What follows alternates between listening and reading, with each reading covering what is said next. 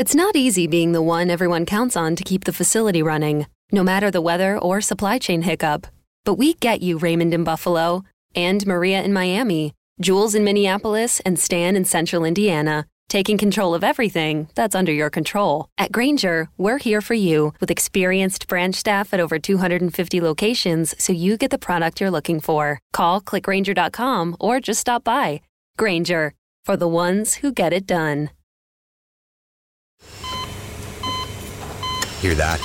That's the sound of a patient whose health data is protected from a cyber attack. And that's the sound of a financial system that's digitally secured from bad actors. Right now, there's an invisible war being fought on a digital battlefield that impacts what we do every day. That's why at Peraton, we do the can't be done to help protect the vital systems we rely on. Because if we don't, the alternative is unimaginable. Peraton. Rumpke is hiring CDL drivers age 19 and up, and drivers are paid based on experience. Rumpke CDL drivers earn $1,000 to $1,300 per week, and more than $10,000 in bonuses possible in their first year. Rumpke drivers are home daily, work in a recession-resistant industry, receive great benefits and performance incentives. Start a lucrative career and apply now at rumpkecareers.com. Equal opportunity employer. Restrictions apply. From coast to coast, border to border, and around the world, you're going online with Bill Alexander. Laugh and learn while you listen to a brilliant display of radio. Online with Bill Alexander.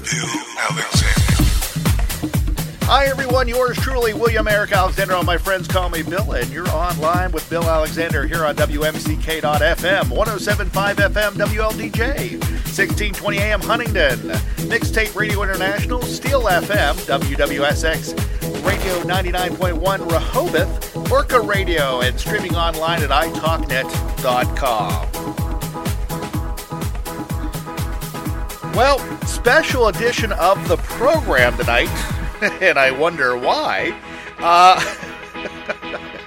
It has been an interesting day in the United States today as they were getting ready to confirm Joe Biden as President of the United States with the electoral votes, and then all hell broke loose. And speaking about the hell breaking loose, I have John Daly on the phone. John, how are you doing this evening? Bill, I'm doing great, thank you, and no better to talk about hell breaking loose than me. Well, when this was going on today, what was interesting is I was not in front of the TV, which I wish I would have been, because I had to take my daughter to a doctor's appointment. So she's in with the doctor, and I'm on the phone watching all this happen. And part of it, I'm in the car listening to it because the Senate and the House met at 2 o'clock, and then at 2:30, these people just stormed the Capitol, and I'm going, what the heck is going on here? And then if you go back at it, you heard what the president had to say this morning. Did you ever think we were going to get a point like this where people were actually going to storm the Capitol? I would have thought it would have happened sooner, to be honest with you. Okay. And I think, we talked somewhere right around the election, and I really thought when he didn't win or when they were starting to count ballots, we did see a little bit of violence, so I thought we were going to see a little bit more there. Right. I guess I'm not surprised that this happened because I've kind of expected it at some point. I think the thing that kind of threw maybe the majority of people off was that the networks didn't cover, the only networks that covered Trump's speech this morning that was very inciting. Yes. Was AON, Fox News, and Newsmax. And I don't have cable, so I actually found it online at the local affiliate that was broadcasting it out of D.C., and I started watching it, and I'm going, how are they allowed to put this stuff on TV? Because, he was going all over the place about storming the Capitol. I will lead you there in a march. We got it. And I'm going, wait a minute, does this guy realize what he's saying? Not only him, but Rudy Giuliani made comments earlier that they were going to I forget the exact words, but basically he said we were going to fight and we were going to die for our right. And I'm going, okay, This is getting really extreme, people.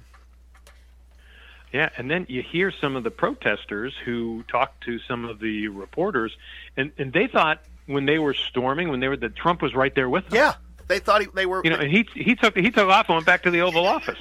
Yeah, he took the fork in the road and went back home. Yeah, it was a situation where I never thought I would see something happen, and then, and I actually have the audio of this because everybody else doesn't. I'll play it for you right now of his speech, his pre-recorded speech that he gave to the public after Joe Biden and everybody called him out and said, "President, you have to come out and speak." And this is what he said. This 1 minute and 2 second video. I know your pain. I know you're hurt. We had an election that was stolen from us. It was a landslide election, and everyone knows it, especially the other side. But you have to go home now. We have to have peace. We have to have law and order. We have to respect our great people in law and order. We don't want anybody hurt. It's a very tough period of time. There's never been a time like this where such a thing happened, where they could take it away from all of us, from me, from you, from our country. This was a fraudulent election, but we can't play into the hands of these people. We have to have peace. So go home. We love you. You're very special. You've seen what happens. You see the way others are treated that are so bad and so evil. I know how you feel. But go home and go home in peace. And he never condemned it. He said he loves these people.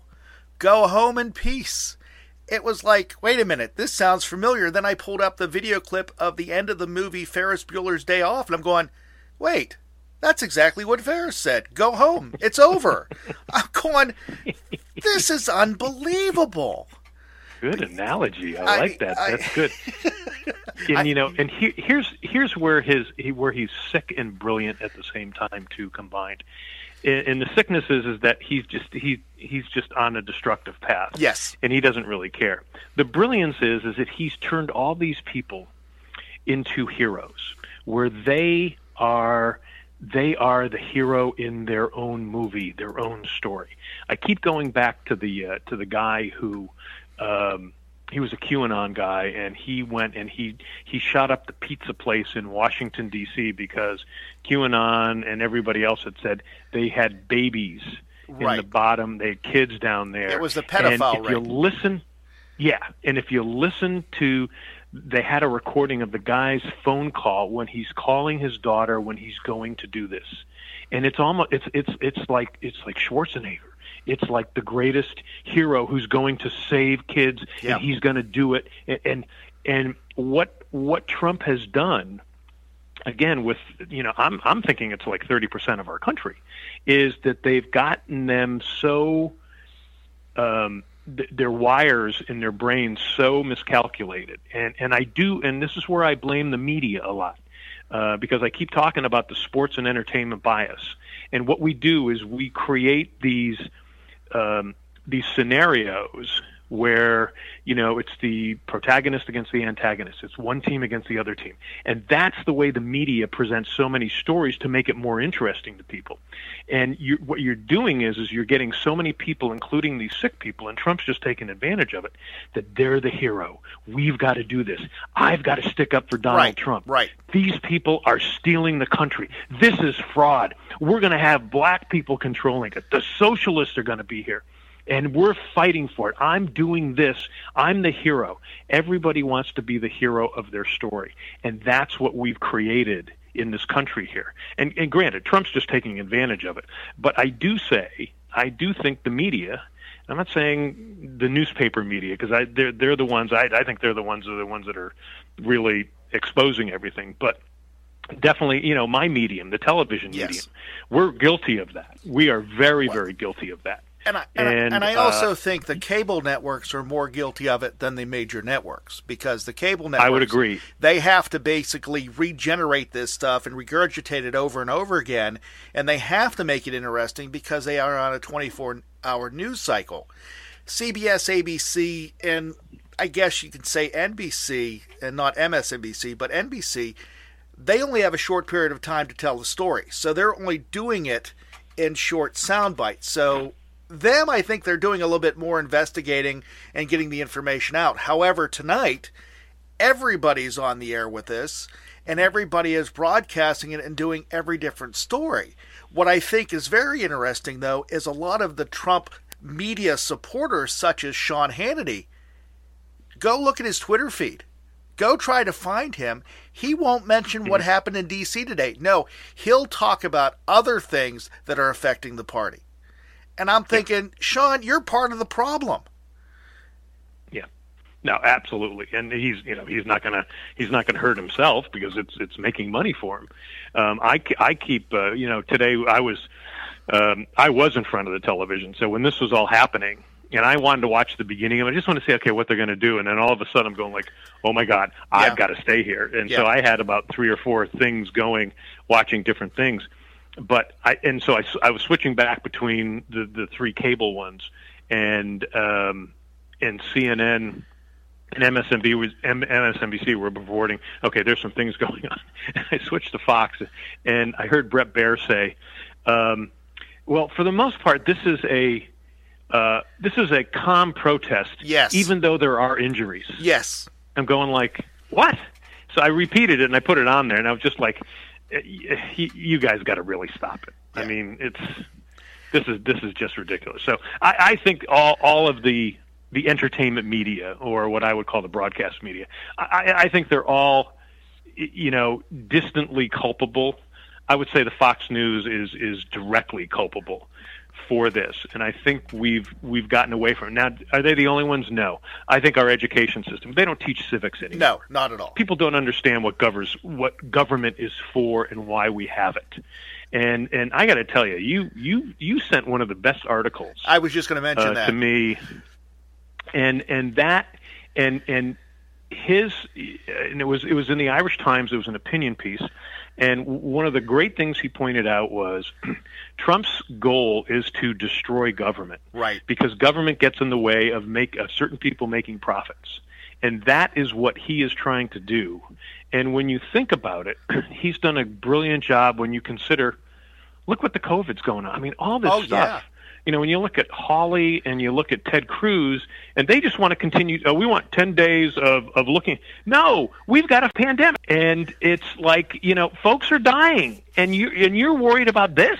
Yeah, I mean, it's unbelievable, and I do think the media has a lot to do with it. I do think our education has a lot to do with it. I think we've gotten really lax as a country looking at things. We're too worried about profits, and we've allowed just a select few to really have all the profits.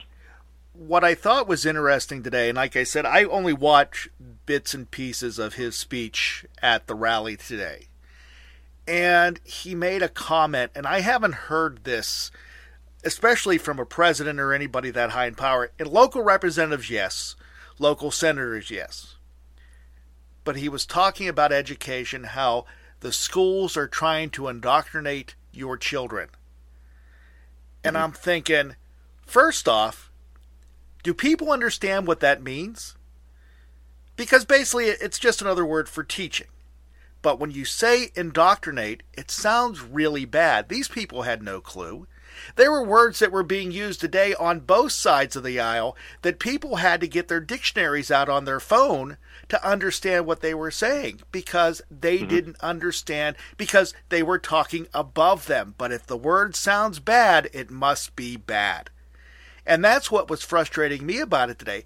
They interviewed, and I caught this before I had to leave the house today, they interviewed a retired Navy personnel. I don't know if he was a retired SEAL or whatever he was, but he made the comment about the reporter came up to him and said, "Sir, I understand you're retired military," because he had the paraphernalia on.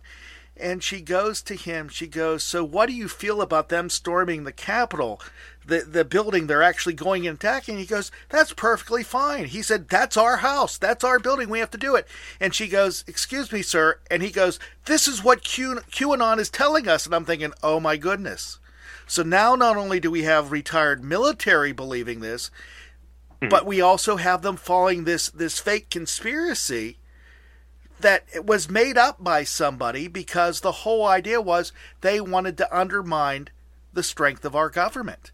And right now, I can guarantee Vladimir Putin is sitting in Russia, in Moscow right now, having a time of his life, popping every bottle of champagne he can find and laughing hysterically because he got what he wanted.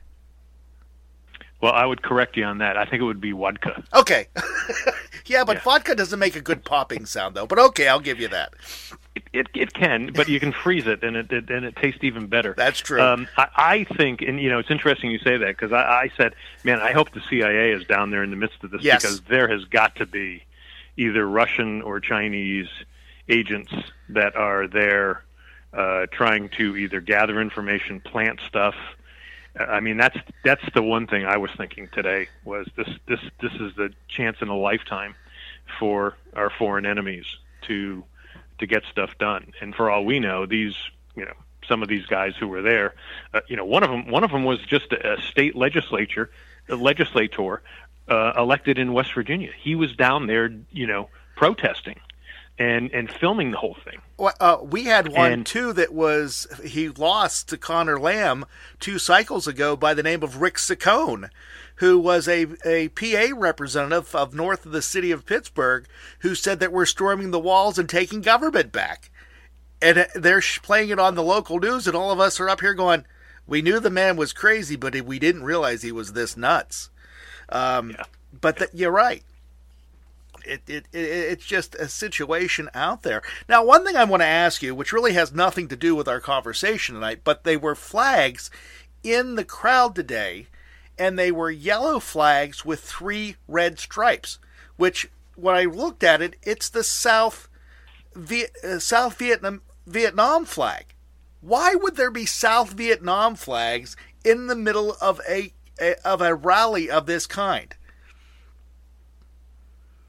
Well, and especially, of course, they were the non-communist. Right. That's a good question. That's a really good question. And I saw that, and I actually didn't pay attention to exactly what that was. Well, I saw the Don't Tread on Me flags. I saw the Trump flags. I saw all these flags, and I'm seeing one going, yellow with 3 red stripes. What is that? And then when I looked it up online, it was South Vietnam. I'm going, why would they be here protesting?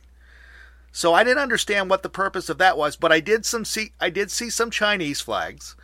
I did see there was a big poster that had CCP on it. We saw stuff with a sickle and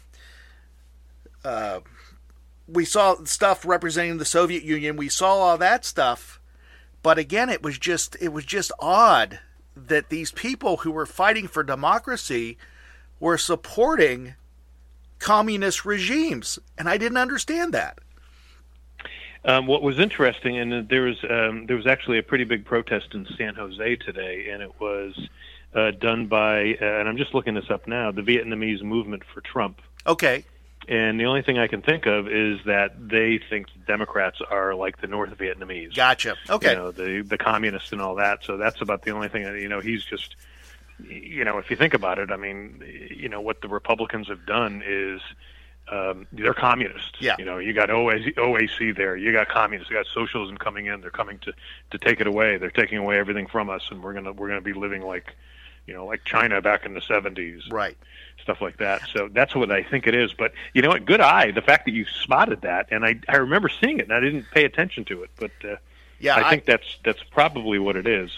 Which, after you explaining it, that does make some sense. But just what we saw today, my son, who is 20 years old, he's a junior in college, he read a quote to me that I thought was interesting concerning the Confederate flag. That during the Civil War, the Confederacy never made it further than, I believe it was Fort Sumter, into D.C. However, today was the first time a Confederate flag has ever been in the Capitol. Yeah. And I'm going, that's really sad. And not only sad, but there was a U.S. flag taken down and someone hoisted up a Donald Trump flag. Wow. And that was mentioned on the Senate floor tonight. And they said, that is not what we're here for. And it's just, again, it's a situation where we knew he was inciting this type of radical behavior. I don't think that we thought it would go this far. We also thought that there would be procedures in place to stop something from happening. When we have protests in D.C. any other time, like Black Lives Matter or the Million Man March or whatever it may be, there is security. They knew how many people were going to be there today. It was lacking in security. And now there's a rumor flying that Trump wouldn't let the National Guard come in because he didn't feel it was necessary. Well, there's also, and this could be a little conspiracy theory on the other side, that it was that within, whether it's the National Guard, whether it's within the Capitol Police or the local police department, that there's a lot of Trump supporters there. And that they kind of, they allowed them to kind of get in there. You saw pictures of the cops taking selfies when the protesters in there taking selfies with them. And then you saw it whenever the whole thing started. You saw them opening up the gates. They were literally unlocked and they were swinging them open. But someone said the reason they did that is because they were outnumbered and they were afraid they were going to get hurt. I'm thinking that's a really odd excuse, but okay. Well, and here's the other thing I was thinking too, and I actually had a friend raise this to me, was that if those cops had opened fire, and I guess they did on one of the people, but if they had done a massive open fire, then you would have had a massive open fire back. Right. Those people probably were. They were armed. They were heavily armed. And if you had that, and then the police, they would have been like, okay, we're going to get hit with, we created this massacre. And they probably said, okay, there's no good choice here. I think we've got to let them do this and avoid a bigger bloodshed. Right. And I think that's maybe what they did. But I do think that I think they've got to look and see if there was something going on there as far as allowing this to happen and letting it go through, because it's and like you were saying, and I posted a picture from back in June when they had the BLM protest in D.C., and I mean guys in fatigues lining all up and down the steps of the Capitol and armed, and it's like, you didn't see that today. No, not at all. You didn't see even anything like that. And and as someone said to me, can you imagine if those are black protesters that were doing that? Oh yeah, they would have been taken down. You would have had a bloodbath today. Yeah, you would have had that bloodbath. My daughter, who I said was 13, commented to me, and we're listening to this on the radio, and she's going, "Dad, why aren't they using rubber bullets?" And I didn't say anything. She goes, "They only use rubber bullets on black people." I'm going, wow, a 13-year-old is able to rationalize why they were not defending it. And it's because a lot of it had to do with skin color. And now the best part is now all these people that are saying that the Black Lives Matter and Antifa were actually the ones doing the barricading today and were overtaking the Capitol. And I'm thinking, I saw that on there. Did you notice there weren't very many people of color, and if there were very few, and they were going in the opposite direction? I'm going, I don't think so. You need to own up to this one and take responsibility for it. But my favorite meme, and my son showed this one to me today, is the people that were climbing the Capitol wall. And the meme goes, the MAGA supporters prove Donald Trump wrong. Yes, we can make it over the wall. I'm going, that is just so perfect, because They were so afraid of people coming after them, and they're no better because they're going after people. And I feel really bad for the young lady that was shot today. Yeah. But it was breaking and entering, and we don't know the circumstance behind the shooting. We don't know if there was someone there that lifted up, because there was a lot of semi-automatic weapons there. And you don't know what was happening. You don't know if the cop felt he was fearful. I mean, there's video right now of cops with billy clubs literally running in the other direction because there are more. I don't want to use the word protesters. I want to use the term rioters or terrorists that were coming after him, and they didn't know how to respond. I mean, and there were cops that looked like they were fearing for their lives, that this would never happen, especially in the United States, let alone in a building that has that much symbolism to it, and it's considered a national park in a lot of ways. So, again, it's just one of these situations that we're going to have to deal with. We are only, 12 days out from the inauguration of Joe Biden and Kamala Harris. What's going to happen over the next 12 days? Yeah, it's pretty scary, especially when you're seeing protests around the country that are kind of following this.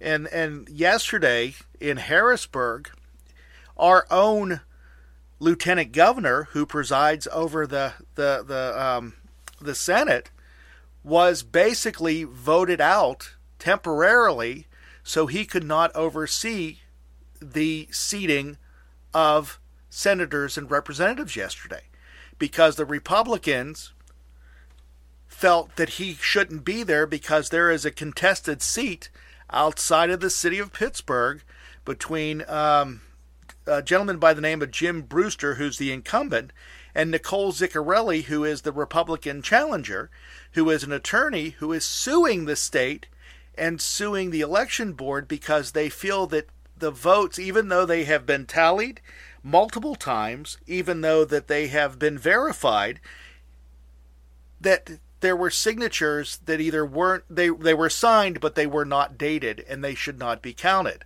Well, the best part is the rules were written by the Republican House. They voted on them because their people lost. They tried to change them. So they would not let him take his seat, and he said, I will not do it. But they had to do theatrics yesterday and make it look more important than it was. And then Pennsylvania sent a letter to Donald Trump saying that they were going to look at doing a 10-day commission on trying to basically investigate the voter fraud in Pennsylvania. The bad thing is, what more were they going to look into? This thing has been over and done so many times that there's no more teeth left in the comb that's combing over it. That's the thing.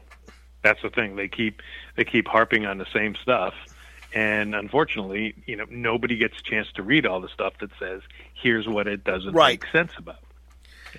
Yeah, and no one's going to do that. Yeah. And again, we're dealing with a pandemic in this country where we can't get the vaccines out to the people that we need to get them to. We have people in D.C. today who aren't wearing masks, who are not taking precaution, who are not doing social distancing. I posted online, I believe it was last night, I said, I hope they're taking names of these people so they are last on the list to get the vaccination. Because really, why would you put your community at risk by doing this? Mm-hmm. But absolutely. But I guess in their mind, it's not important. Well, again, it's all about their story, and they're being the hero of their story, and that's what they're going to do, right? And make their life. Someone else was telling me that they thought that these guys wanted to get mowed down. Yeah, they wanted to kind of go down in a blaze of glory because they wanted to go out as martyrs. Yeah, yeah. And I mean, there's that too. And the other thing I thought was interesting, and I don't know if you thought about this either, but they said when they stormed the Capitol, they were finding these offices like Nancy Pelosi's office, and you have a gentleman sitting there who is with his feet on the desk, and someone said, do you realize how hard it is to find anybody's office in that building?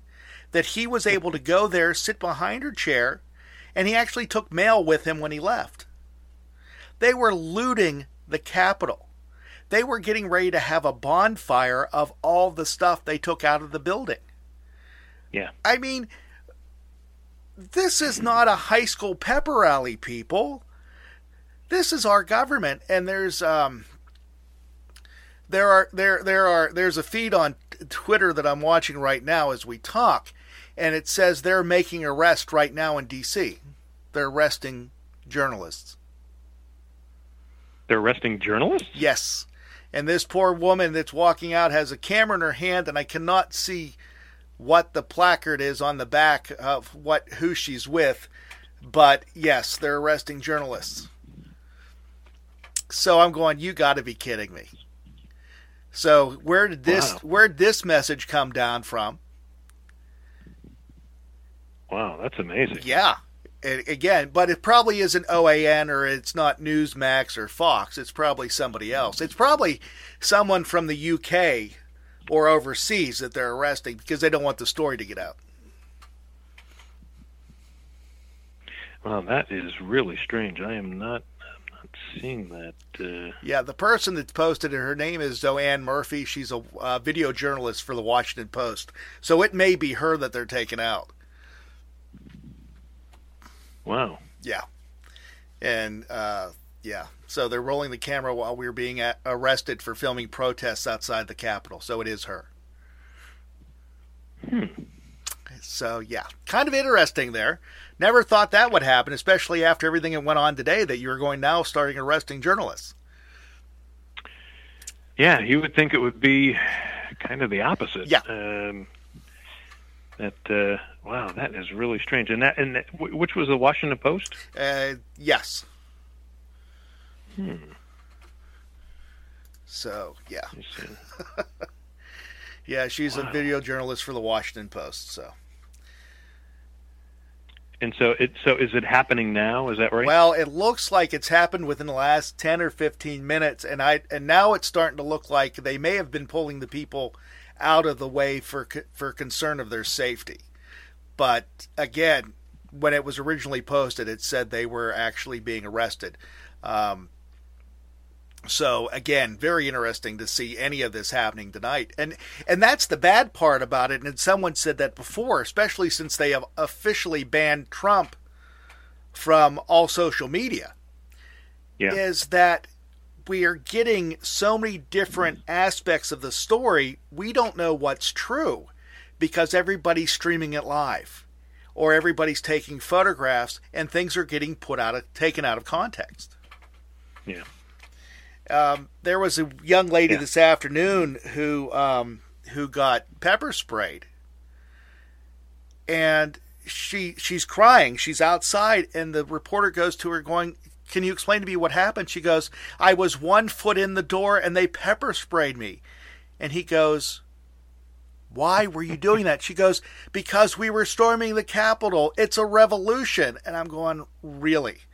These people thought they were going to have a revolution because that's what the president said. Yeah. So it's all about the entertainment. It's all about the entertainment. Just think of the ratings. Make yourself the hero. This may be his new reality program. I don't know. Yeah. Yeah. Well, I there's a part of me that thinks he's heading to the slammer. Oh, I agree. And they're just adding on to stuff now. Well, and I think he's frightened to death because he's getting unhinged, and it's like we were saying before about the 25th Amendment. I mean, maybe that needs to be invoked, but there's something really psychologically sick with him, and then I think we got 30% of our country is psychologically sick. Yes. And people were justifying, well, Trump did a lot of good things while he was there, and I'm going, okay. He did a few good things, and actually it wasn't him, it was his staff that did it.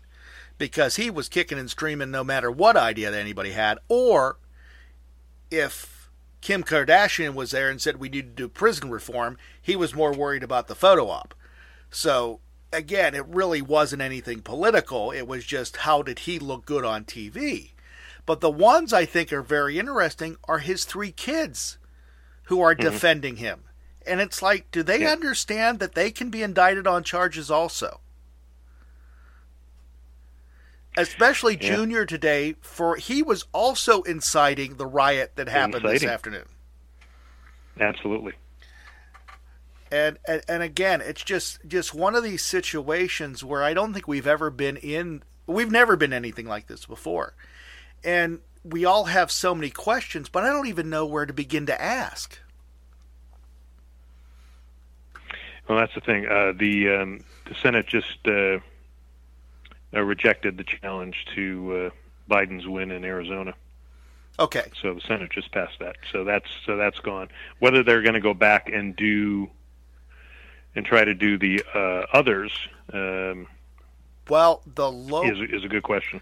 Well, the local news media in Pittsburgh said that the senator out of Missouri is still planning his objection to Pennsylvania. Yeah. However, they heard that he is going to actually yield his 5 minutes of time, but with him yielding the 5 minutes of time, that still opens it up for a 2-hour debate. Yeah. Yeah. Which, again, I think 2 hours is way too long. Well. But the one thing we haven't brought up is Georgia. Mm-hmm. Absolutely. Which the Senate flipped this afternoon in the middle of this whole catastrophe. And it flipped Democrat. Yeah. And I think that had something to do with igniting things today. The fact that we knew, even though the Ossoff victory wasn't declared official until probably, I think it was like about 2 or 3 after it had started, but it was pretty apparent. I know when I went to sleep last night, to me it was pretty apparent that Jon Ossoff had won. Right. Because I knew the votes that were coming in were going to be Democratic votes coming in from, I believe it was Cobb or DeKalb County. And it was like, okay, this is pretty apparent. There's no way that Perdue is going to get any lion's share of those votes, and that he was pretty safe. And I've got to think that had a lot to do with the storming this morning. Well, the other thing I thought was interesting, too, is when Pence started the whole thing today, he made the comments and basically saying that they were going to follow the Constitution, they were going to proceed with law, and within moments of him saying that, Trump then tweeted that Mike Pence failed us, and now it's time to do our duty. And I'm thinking, right then and there, you started the downfall of what was going to happen today. And just how people, and these are people that were complaining months ago about Black Lives Matter protests and everything else, and then tearing down of Confederate statues and things like that. And then they go in, they protest at the Capitol, they're doing the same thing. So nobody's better than anybody else. I mean, the one guy, there's a photograph of him standing next to the statue of Gerald Ford, puts a MAGA hat on him, gives the statue a Trump flag, and stands there yelling. There's a guy sitting in the Senate chair in the middle of the floor. Yep. And the other thing that was scary, which again I explained to someone wouldn't have made a difference, all the electoral votes were sitting on the table in the Senate. And they were unprotected. Thank goodness a couple staffers came in and pulled them out. Now, if anything would have happened to them, they have backup. So it's not a big issue, but still, it's the ceremonial purpose behind them. Absolutely. And it was, here, we're going to be martyrs, we're going to be heroes, we're going to do it. And it just ties in, and we've, But do you really think Trump thought this was going to overturn the election, or was this just basically him trying to see how far his supporters were going to go for him? I think it's a combination of both. I think he's really aware of the fact that he's probably going to be indicted on January 20th. Okay. And I think that's one reason why he was trying to fly to Scotland. Oh, yes. And be out of the country. Yeah, I read that.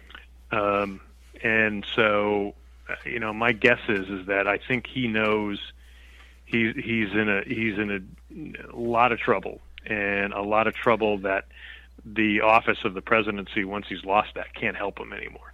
Well, last time you and I talked was just after the election, and I made the comment that everybody said that Joe Biden should pardon him from any of his crimes.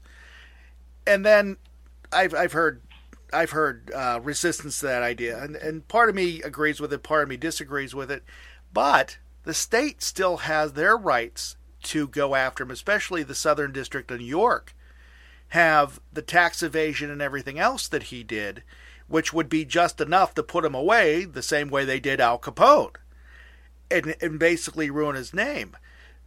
But if he would just resign and get it over and done with, I think his legacy would be a little bit better than what he has created, because today is just, his name today is going to be associated in a lot of ways with Hitler. And that's the bad part. Mm-hmm. And I feel bad for his kids, and I feel bad for Barron, and really, they could have stopped this a long time ago. He could have done amazing things as president. Unfortunately, he is a narcissist, and he is more worried about him than he is anybody else. 350,000 people dead because of COVID because he didn't react. 350,000 people dead of COVID because we can't get the vaccine rolled out because we really didn't put a plan into place. And I don't know if we talked about this before. I don't know if you and I were the ones that said this, but if he had literally said to people, wear a mask, yes, he probably would be president still. Yes, going into 2021. I truly believe he would have been. And but again, he wants to destroy government. That's part of what he and a lot of people want, because if you can destroy government, that's less checks and balances on you and your business and what you want to do. But do you think with this happening, it's not destroying it? Will it strengthen government? I think it will. I think one of the things that Trump has probably been most helpful about is he's taken the extremes of the conservative ideology, and a proper conservative ideology, probably works in a lot of different places. He's just taken it too far to an extreme that only works for a certain amount of people, a small amount of people. And I think by doing this, people are going to go, okay, we get it now. It's almost like, if you go back to, when Jimmy Carter was in, and not that Jimmy Carter was the cause of this, but when you got to the end of the 1970s, that was really the end of the New Deal. Right. The New Deal had run its way out. We were, from the 60s, we were pushing the socialists, the left, and we started doing that in the 70s. And all of a sudden what we did was we killed business. And we weren't making money. We were getting crushed because we couldn't make our own energy. And so Ronald Reagan came in, and not that I think Ronald Reagan was a great thinker of changing things. He rode the wave in because they were saying, like, you know what, we've got to start creating business, and that's when we started going more conservative. We started that conservative run that Reagan certainly helped introduce, and believe it or not, Bill Clinton helped that conservative run, because once we got into the 90s, Bill Clinton, even though he was a liberal, he really sided with a lot of Republican, especially the fiscal stances. Right. And in the 1990s, we had a surplus. Bill Clinton created a surplus for the government. And we had a booming economy. Now, a lot of that also had to do with the fact that the baby boomers were now getting into their 30s and 40s. They were getting powerful. Yes. And the baby boomers were taking care of the older people who had been in World War II. And for every 4 baby boomers, there was only one person who was in that earlier generation that we had to pay for. It's flipped now. It's flipped in the sense that the workers today, one worker is now paying for 4 Medicare and Social Security patients. So it's different that way. But my point, what I was getting at was, when Reagan came in, that was the start of the end of the New Deal. And we started going with a very conservative way. And the conservative way worked really well. Where it started to really falter was when you got into 2006, 2007 with George W. Bush, where this conservative thing was, hey, you cut taxes, and Yes. if you cut taxes, businesses are going to create jobs. No, they're not going to do that anymore because you've got too many retirees we got to take care of. And at the same time, too, technology was coming in, and technology is getting rid of jobs. So you're going to get rid of people. You're going to get rid of jobs that people really need. So this whole idea of, you cut taxes, corporations are going to give back. No, they're going to pocket the money. They're going to give it to their shareholders, and that's really it. And so we're to that stage now. And then Trump took it to that extreme where I do think we are going back to, and again, their fear of, we're going to go communist now. We're going to go all socialist. We are going to start leaning a little bit more to the left. We've got to go back that way. Right. Because we've gone way too far to the right. Yeah. And so I do think you're going to start seeing them talking about not bringing back big government, but bringing back efficient government that is based on science, that's based on research. I think you're going to start, and the conservative argument that, the liberals, especially, in the 70s and 80s, created this big monstrosity of government where you had all these different organizations and departments doing the same thing. It does have to be streamlined, but it doesn't have to be, let's just cut the knees off of government. Let's just get rid of it. We can't. We're beginning to see now. Climate change is real now. Yes. Finally, I think in the last 2 years we've kind of gone, and I think we really do need to start looking at this. And at the same time, too, we're beginning to understand if you did climate change and you did green energy, you'd start creating more jobs. Correctly. Yeah. And so I do think government is going to start coming back, but I think you're going to start seeing it's going to start running more like the military. And I don't mean they're going to be militaristic, but I think they're going to be task-oriented. Let's go tackle this task. And as opposed to having, here are 12 studies from different things. Okay, let's talk about it and try to figure, we'll do this with it. No, let's just go and tackle the task. So I think you're going to start seeing a lot of military people coming in. And I mean that in a good sense. I don't mean that they're going to be militaristic and they're going to start, Right. I understand. I over. understand what you're saying, Yeah. because when you think about it, because just looking at it, and Trump was starting to show these signs that he was disagree. He knew how to play his base, and this whole thing with this $600 stimulus check that some people have gotten and some people haven't gotten because they've lost them in the mail or they were sent to the wrong accounts. He knew that the people that vote for him are the ones struggling the most. He knows that. And basically it's because of him that they're struggling the most. So he said, let's give them $2,000. Well, the Republicans said, no, we can't do it because we can't afford adding that onto the deficit, which is a ridiculous argument. And then the Democrats said, hey, wait a minute, we can actually jump on this and make us look like good guys. And I think part of that had something to do with Georgia, because the Dems said, we will help you by doing this. Now, I don't know if we're going to see a $1,400 difference in the next few weeks or not, which we may. Not that I think it would put us any more in debt than we are already. But what I think is very interesting about it is when we put people in charge of these agencies, they don't have experience on what they're supposed to be doing, especially under the Trump administration. We had people that had no clue what they were doing, let alone we have a Department of Education. Right now, you have not heard Betsy DeVos in months. We have an organization that are doing unfunded mandates, that they are making districts and states do all this stuff, and yet there's no money to support it.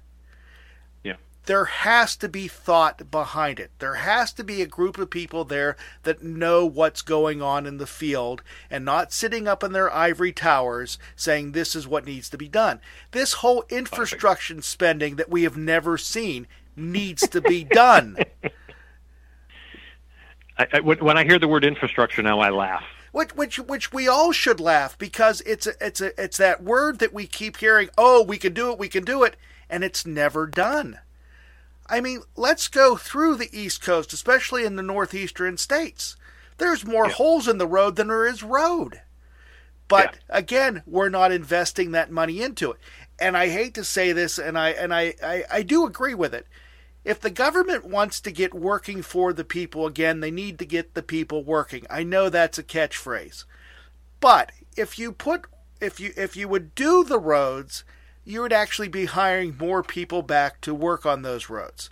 The only problem is you have contractors that are doing shoddy work, and they're doing it for half the cost of what it should normally cost. So there's a way that this needs to be fixed. How, I have no idea, because if I did, I'd be making more money. But the corruption that we're dealing with, not only in government, but in every other part of society, needs to be looked at. Well, and I would agree with you. And there was a really good article in The Economist that they talked exactly about that, and said that what they need to do is they do need to bring in private industry, but private industry has to be held to a certain level where they can't just do cost overruns. Right. And if you're doing cost overruns, then guess what? It's coming out of your pocket. And so they're saying that one of the things that The Economist was saying was that the government itself isn't really good at being efficient as far as contracting and building is going. You need to bring the contractors in, but you need to hold them to a very high standard and a financial standard that they've got to come in under budget. So that's probably got to be done. So I think that's going to be one. And you're right. I mean, our infrastructure, not only the roads, not only our airports, but the fact that we don't have high-speed fiber going to every home. Yeah. And, think of the kids that couldn't go to school because of COVID. What did they do at home? They just sat around doing nothing or getting into trouble. And, they could have been learning. You'll find a lot of really good economies in small cities and rural areas popping up because people will be able to have their businesses out of their home because of high-speed fiber. Right. There's a great book called Fiber by Susan Crawford. I'd pick it up and read it. It's a fabulous book, and she talks about how the cable companies and the wireless companies have stopped governments from doing this. And then there's cities like Chattanooga, Tennessee, that have put in, and their economy has been thriving as a result of it. And you're beginning to see that. So that's going to be things that are going to change. I also think, and I was talking with somebody else today, and I told them, I said, I think you're going to see drastic changes because I think this COVID is going to it's going to change the way we look at teachers, yes, frontline people who are like the doctors. And I think it's going to also hurt professional sports because I think, what I hear from people is, I'm at home and here's this, multi-million-dollar athlete sitting in his house saying, hey, stay at home, do it for him. And you're like, I'm a frontline worker. I got to go out. I barely make $11,000 a year. You make $11 million, and it's easy for you to say. Well, and not only that, but the people that are working in these stadiums that have no livelihood right now, that are the vendors and everything else. So absolutely. you're going to have to reinvent the wheel in some way so everybody can be taken care of.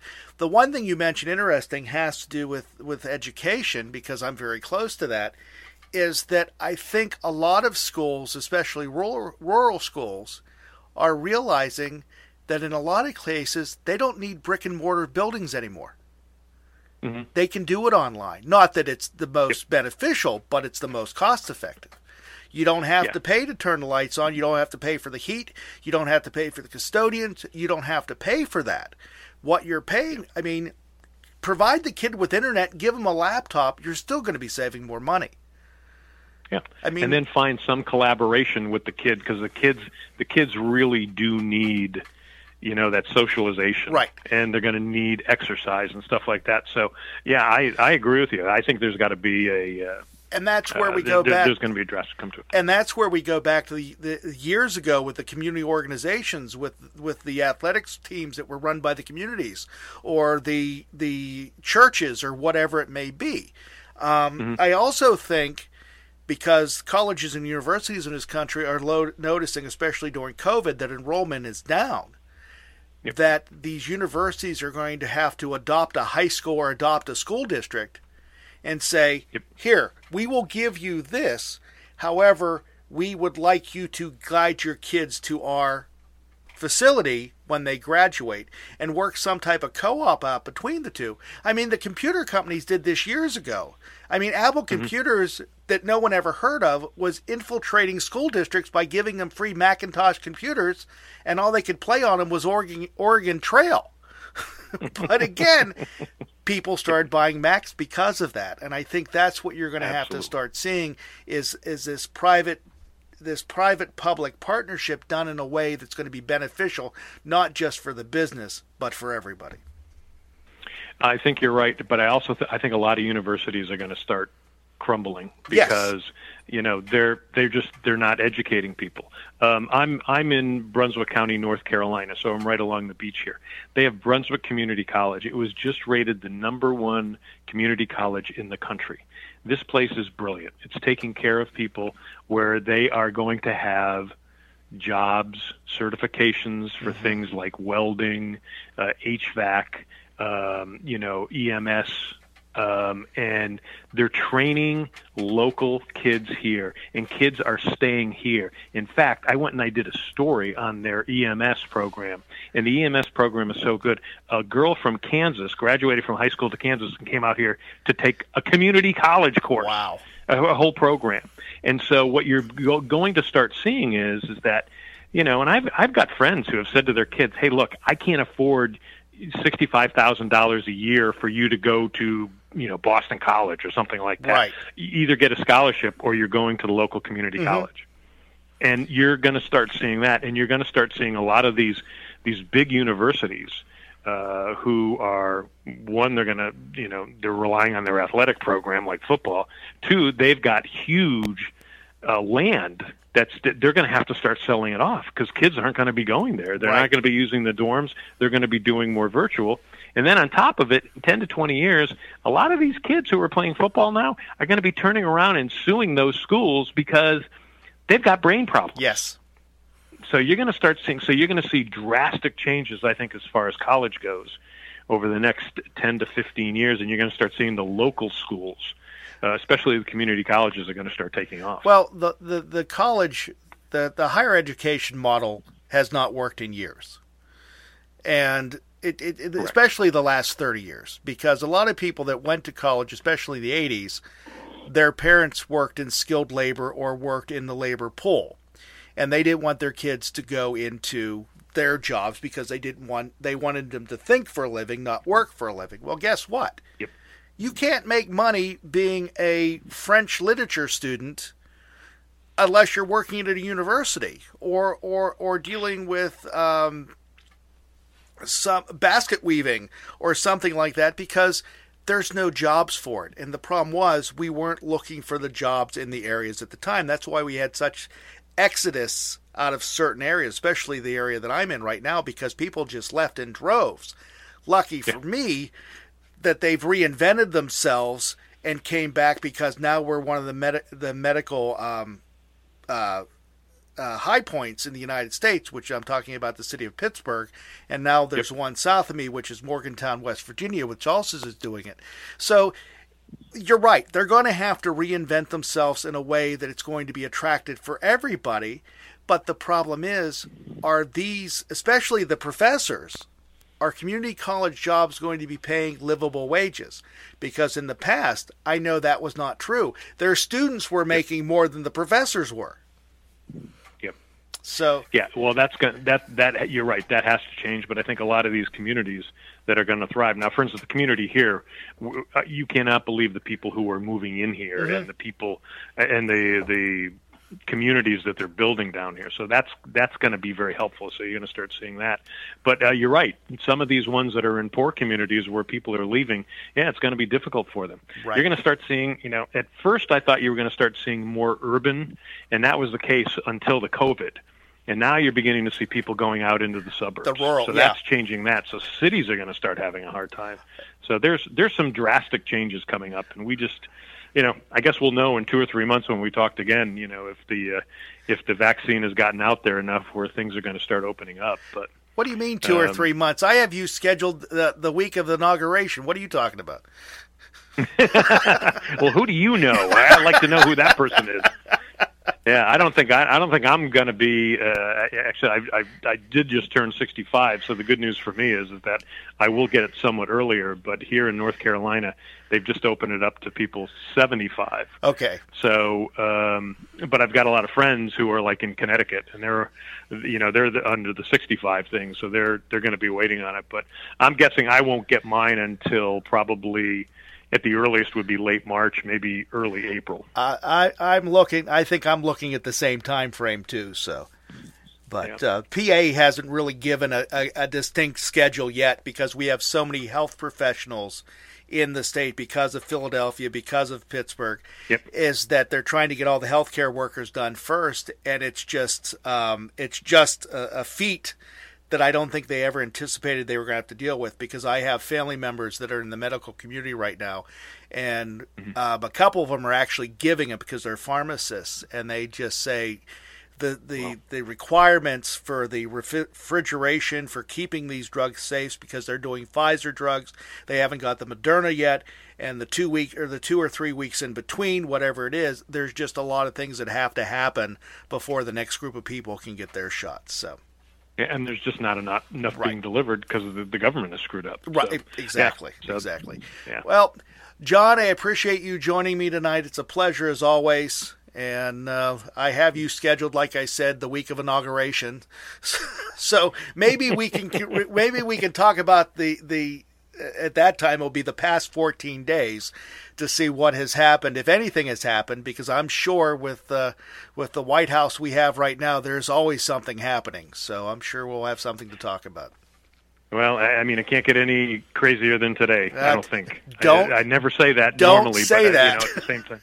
Yeah. Don't say that. Right. Don't say that. So, anyhow, John, you have a great night. We'll talk to you next time. Bill, appreciate it. Thanks, pal. Thank you very much. Bye-bye. John Daly here online with yours truly, Bill Alexander. Had an enjoyable conversation as we talked about the events on in D.C. today. As we're going on that again, he'll be back on right before the inauguration of Joe Biden as we talk about what has happened in the past so many days after that. But until then, I am out of here. Back in on Monday night. We talk to comedian and voice actress Anna Vocino. She's on the program many times. Enjoy having her here as we talk about what she's been doing in the kitchen and also how she's been dealing with COVID. Guys, you have a great night. We'll talk to you next time here online with yours truly, Bill Alexander.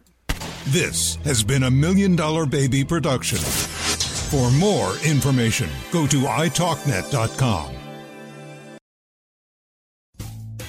Rumpke is hiring CDL drivers age 19 and up, and drivers are paid based on experience. Rumpke CDL drivers earn $1,000 to $1,300 per week, and more than $10,000 in bonuses possible in their first year. Rumpke drivers are home daily, work in a recession-resistant industry, receive great benefits and performance incentives. Start a lucrative career and apply now at RumpkeCareers.com. Equal opportunity employer. Restrictions apply. How did we become Central Ohio's most trusted team of orthopedic experts? We focus on what matters most, our patients. At Orthopedic One, we know we're only at our best when we're helping you get better. And every day, your commitment to overcoming pain and injury inspires and moves us. That's why we bring our best every day to earn your trust. Find a physician near you at orthopedic1.com. Have you guys noticed that you can't go anywhere without seeing designer this or designer that, even designer furniture? On my social feeds and celebrity homes, it's everywhere. Have you seen how expensive these are? Well, if you want the sofa or recliner or bed that broke the internet, you don't have to go broke to get it. Because Designer Looks Furniture has all the same styles and trends, but without the designer prices. Oh, and they're well made too. It's the whole package. Check them out. Designer Looks at Value City Furniture or designerlooks.com. Hear that?